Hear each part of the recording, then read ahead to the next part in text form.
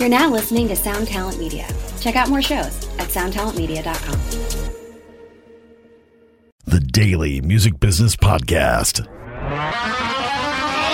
The content of this episode of the Daily Music Business Podcast comes from a video on the YouTube channel of Outer Loop Group. Go to outerloop.group/YouTube to subscribe. For Outer Loop Coaching's free 7 steps to getting signed PDF, please visit outerloopcoaching.com today. Let's dive in. I asked this question of Spencer, and so I'm kind of curious as to whether you'll answer in a similar way. Is there a time where it's too soon to do VIP? That's a good question. I would say in this day and age, if you look back 9 years ago when I started SoundRank, I'd probably tell you yes. I probably would have told you, unless you're playing X amount of size rooms, you really shouldn't be doing VIP. As time has gone on, our biggest niche is those mid-tier size acts, and we've grown with a lot of those smaller artists. We've grown with an Ice Nine Kills when they were playing 100 cap rooms. We've grown with the Dance Gavin Dances as they were playing 100 cap rooms. And I think we started out with both those artists when they were playing really small venues. And I don't think there's too small. I think if you are a band that's touring and going on an actual tour, I think there is an option for you to offer that. I don't think you offer a very expensive option. I think it's one that's economical.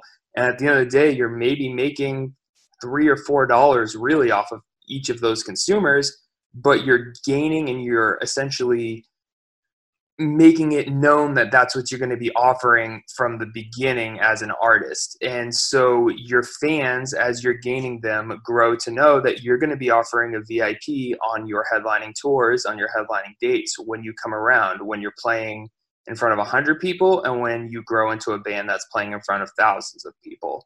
And by doing that from the get-go, it's going to help you gain some of those super fans and really kind of just have those interactions with them in a more intimate setting. Because everybody can say, well, I could have those interactions with my fans after the show. And it's like, yeah, you can, but it's not as like especially when you're a younger band and you're touring and say you have 10 people at a show and you do a VIP session an hour before doors. That is an hour that you have with those 10 people.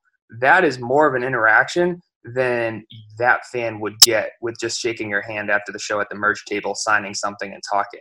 I mean, some of these people have really strong connections with their fans because of the interactions that they have during the VIP. And the artists that are younger that do that, we really suggest that to not charge a lot, to upcharge the ticket maybe $15, include a poster, laminate, and the album. And your profit on it is not huge, but the goal isn't for it to be huge. It's to build it into a moneymaker and to build it into another revenue stream for you to, again, whether it's pushing a new record when the new record comes out, when you're now headlining 500 capacity rooms, it's building that strong fan base that you have. It's selling merch. It's all those things that you can go ahead and do with the VIP. I mean, we're even talking, we've been talking a lot about how can we lengthen the VIP buyer and those different marketing hits to those super fans that want different things. Maybe it's pre-buying merchandise before the tour even happens and having that available to them on the road. Maybe it's releasing an exclusive poster to just those VIP fans to purchase before the tour. So they're not going ahead and having to handle it at the show and spill beer on it or whatever, So it's like, how can we have all those different touch points and offer this to bands?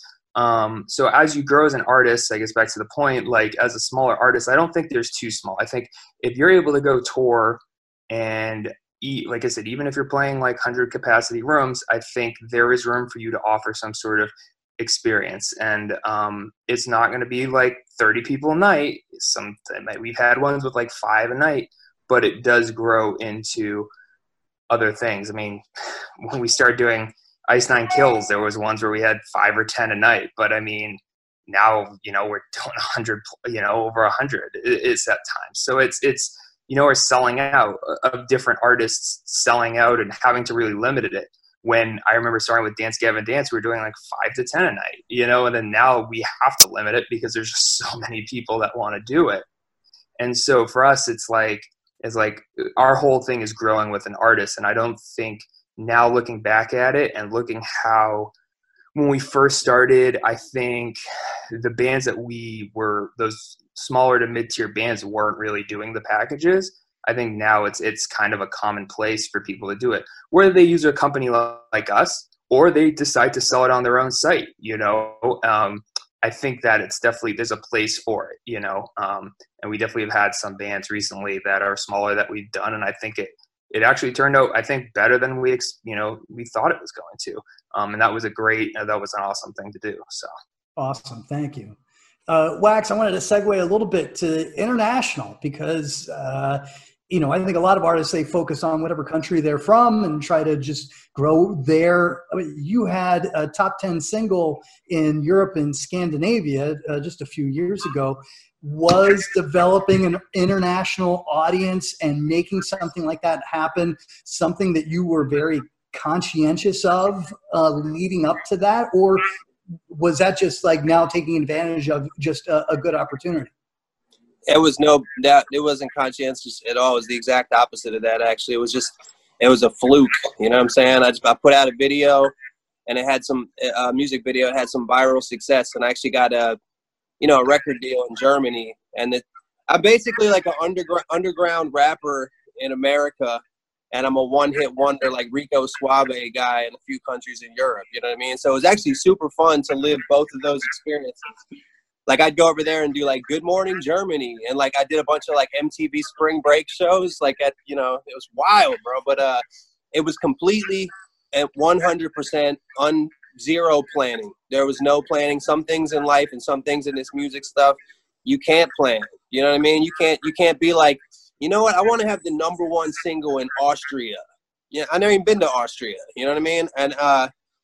And it was just like sometimes you just got to put the stuff out. I tell a lot of people you got to put stuff out, and sometimes flowers will grow that you didn't even have the right seeds for, or whatever metaphor you want to use. But the good thing about it is, that expands to this day. That's a hit over there. So people still stream that song. People still watch the video. People have learned about my other music from that. You know what I mean? But yeah, it was completely unplanned. I wish I could continue that, but I haven't. I wanted to say with what Cody was talking about with the VIP packages, and Cody, you can correct me if I'm wrong, because I'm kind of like a relatively lower level touring artist, and basically this is my point. I have enough time after the show to pretty much meet anybody who wants to meet me, but I have friends that they got past that level, where if they did like an after show meet and greet, it would take 5 hours. So I feel like, is that almost like the point where somebody would logically do a VIP thing when they don't you don't have time to meet 1,000 people at a meet and greet for everybody after the show. You know what I mean?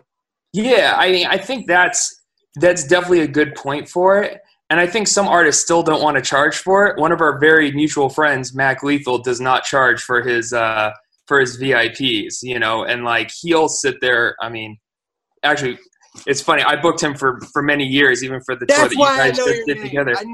And I booked Spose too. Spose is my homie.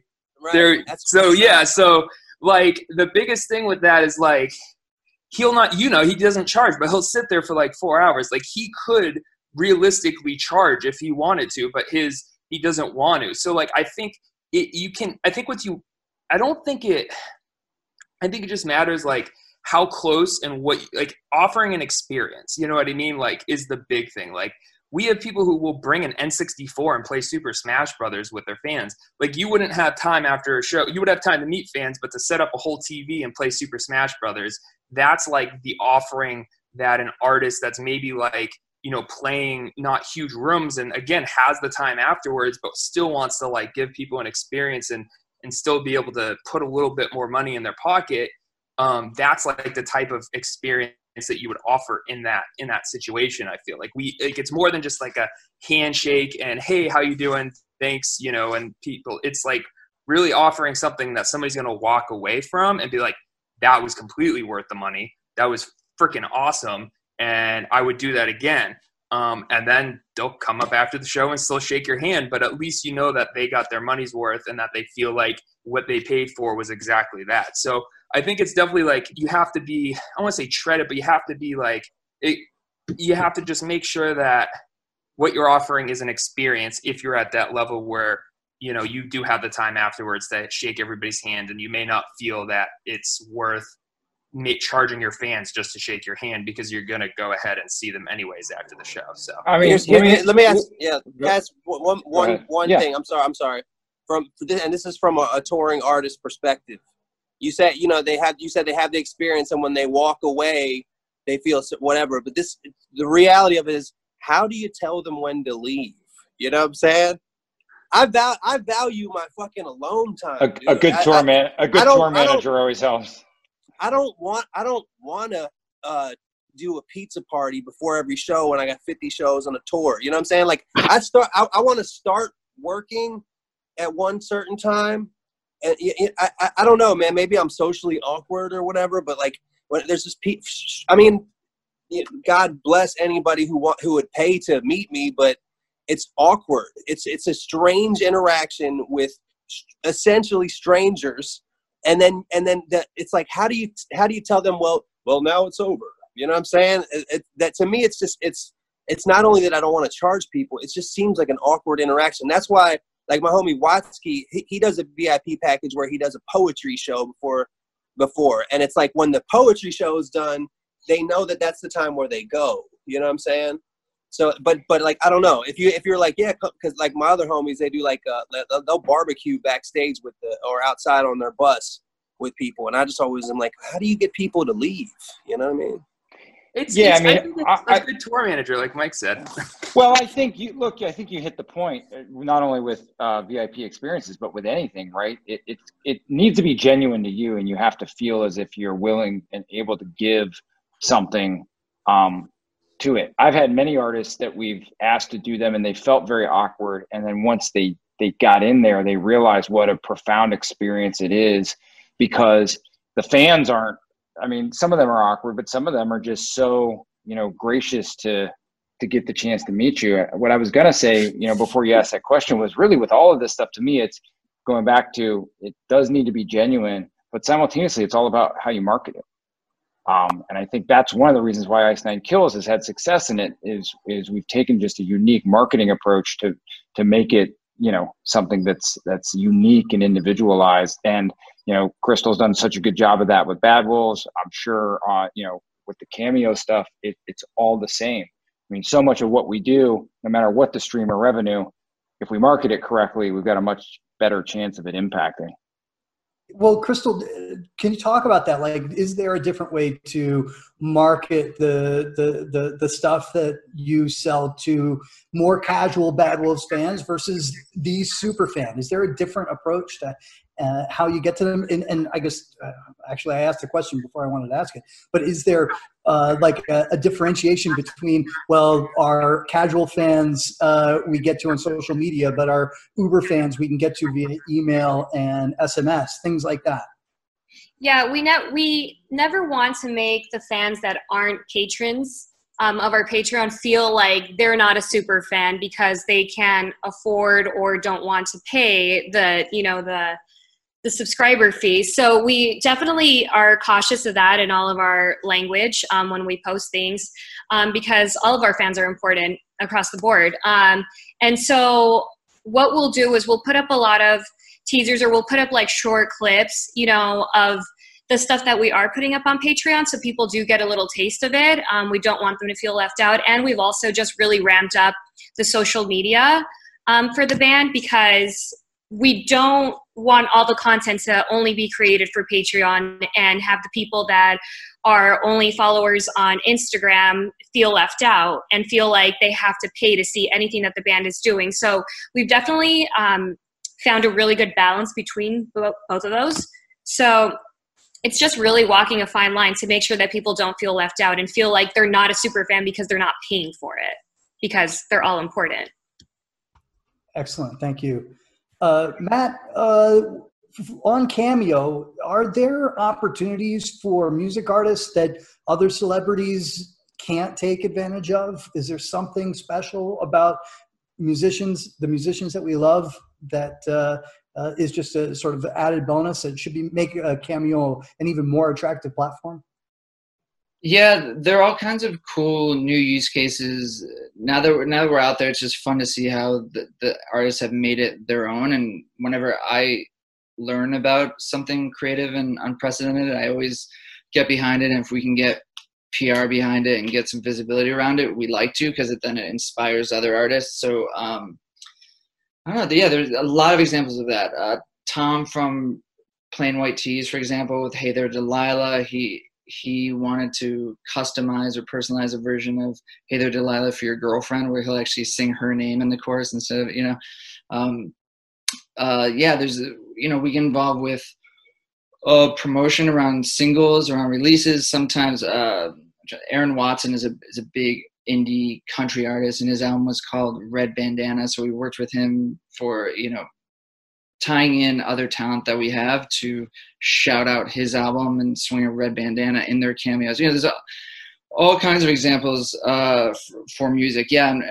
And specific to music. That's what I get really excited about. So yeah, we're even actually just prior to this, I had a phone call with ICM, and interestingly, a lot of these agencies now are basically creating task forces looking for these new revenue models, and so cool to be part of those combos. And we're just, we're open to getting as imaginative as anybody wants to get. So there are examples where, beyond just what you can do in the Cameo, which is, sky's the limit. You can dedicate, like Natasha Bedingfield is dedicating her song Unwritten to your graduating class of 2020. There's infinite number of really cool examples over there. But then on the promo side, it's like we have examples where people are tying in cameos as incentive for fans to pre-order their single, or let's give them a half off Cameo promo code to the fan that won this contest or who shared this Instagram post most often. So Matt, is there sorry to interrupt, but is there a way in which sort of because you mentioned this with that bandana thing, which I think is a cool idea, the way that Cameo can act as not just the cart, if that makes sense, but the horse, where it can drive other potential revenue streams just by identifying who the super fans are for an artist. Is that right?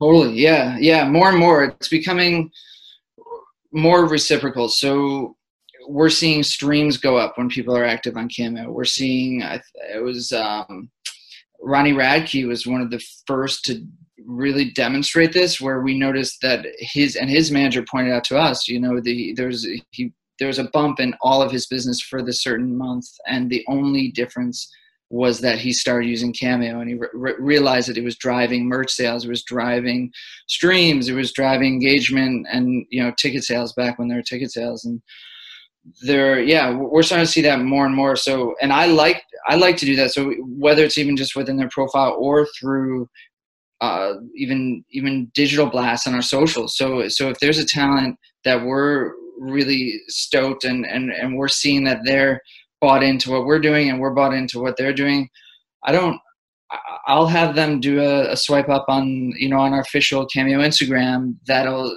just more shouting out that they have a new single that we love. With it's awesome, fully altruistic, and just because we dig it. So yeah, and the more we see that, then the more we'll be able to actually measure that, and that'll be a big day for me when I could say, hey, come on Cameo, it bumps your streams 10% or something like that. Well, Cody, your Soundrick is offering something obviously very different from what Cameo is doing, but it's still got that live streaming component. Softball question here, but how are you differentiating Soundrick Live to the live streaming that we're seeing as we're recording this during the coronavirus lockdown? A lot of artists doing on their social media platforms, and then is that something that you think can be effectively monetized, and if so, how?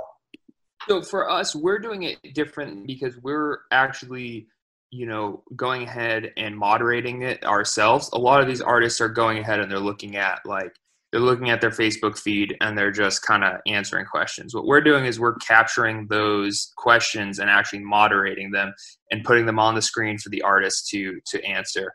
We're doing a lot of different graphics for them. I mean, some artists have figured it out and they've been able to do that, but we've kind of tried to put together a platform that allows us to kind of take over the streaming aspect of it and give the art and give it a very professional look for the artist, bringing in all the band members into one stream, doing all of those things to make it look as professional as possible, and then also pushing it out to multiple outlets. So a lot of the streams we goes to the band's Facebook, the band's Twitter, the band's YouTube, the label's YouTube, our website. It's basically streamed across probably anywhere from 5 to 10 different platforms at once. And then we pull in all the questions from all the different platforms and moderate that to them.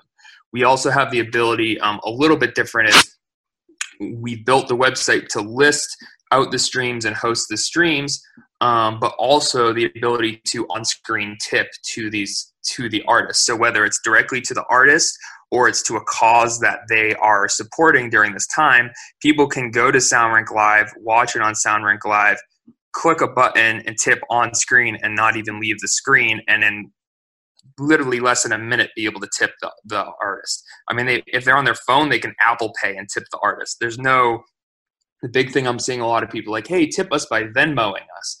On our platform, there's no Venmo. There's no, what was their Venmo? What was their PayPal? What's, their paypal.me/what, band name. Is there you click the button and you tip the band right there and it goes to them. And so for us, the big thing about that is you're capturing data. So our huge thing is capturing that data from the fan.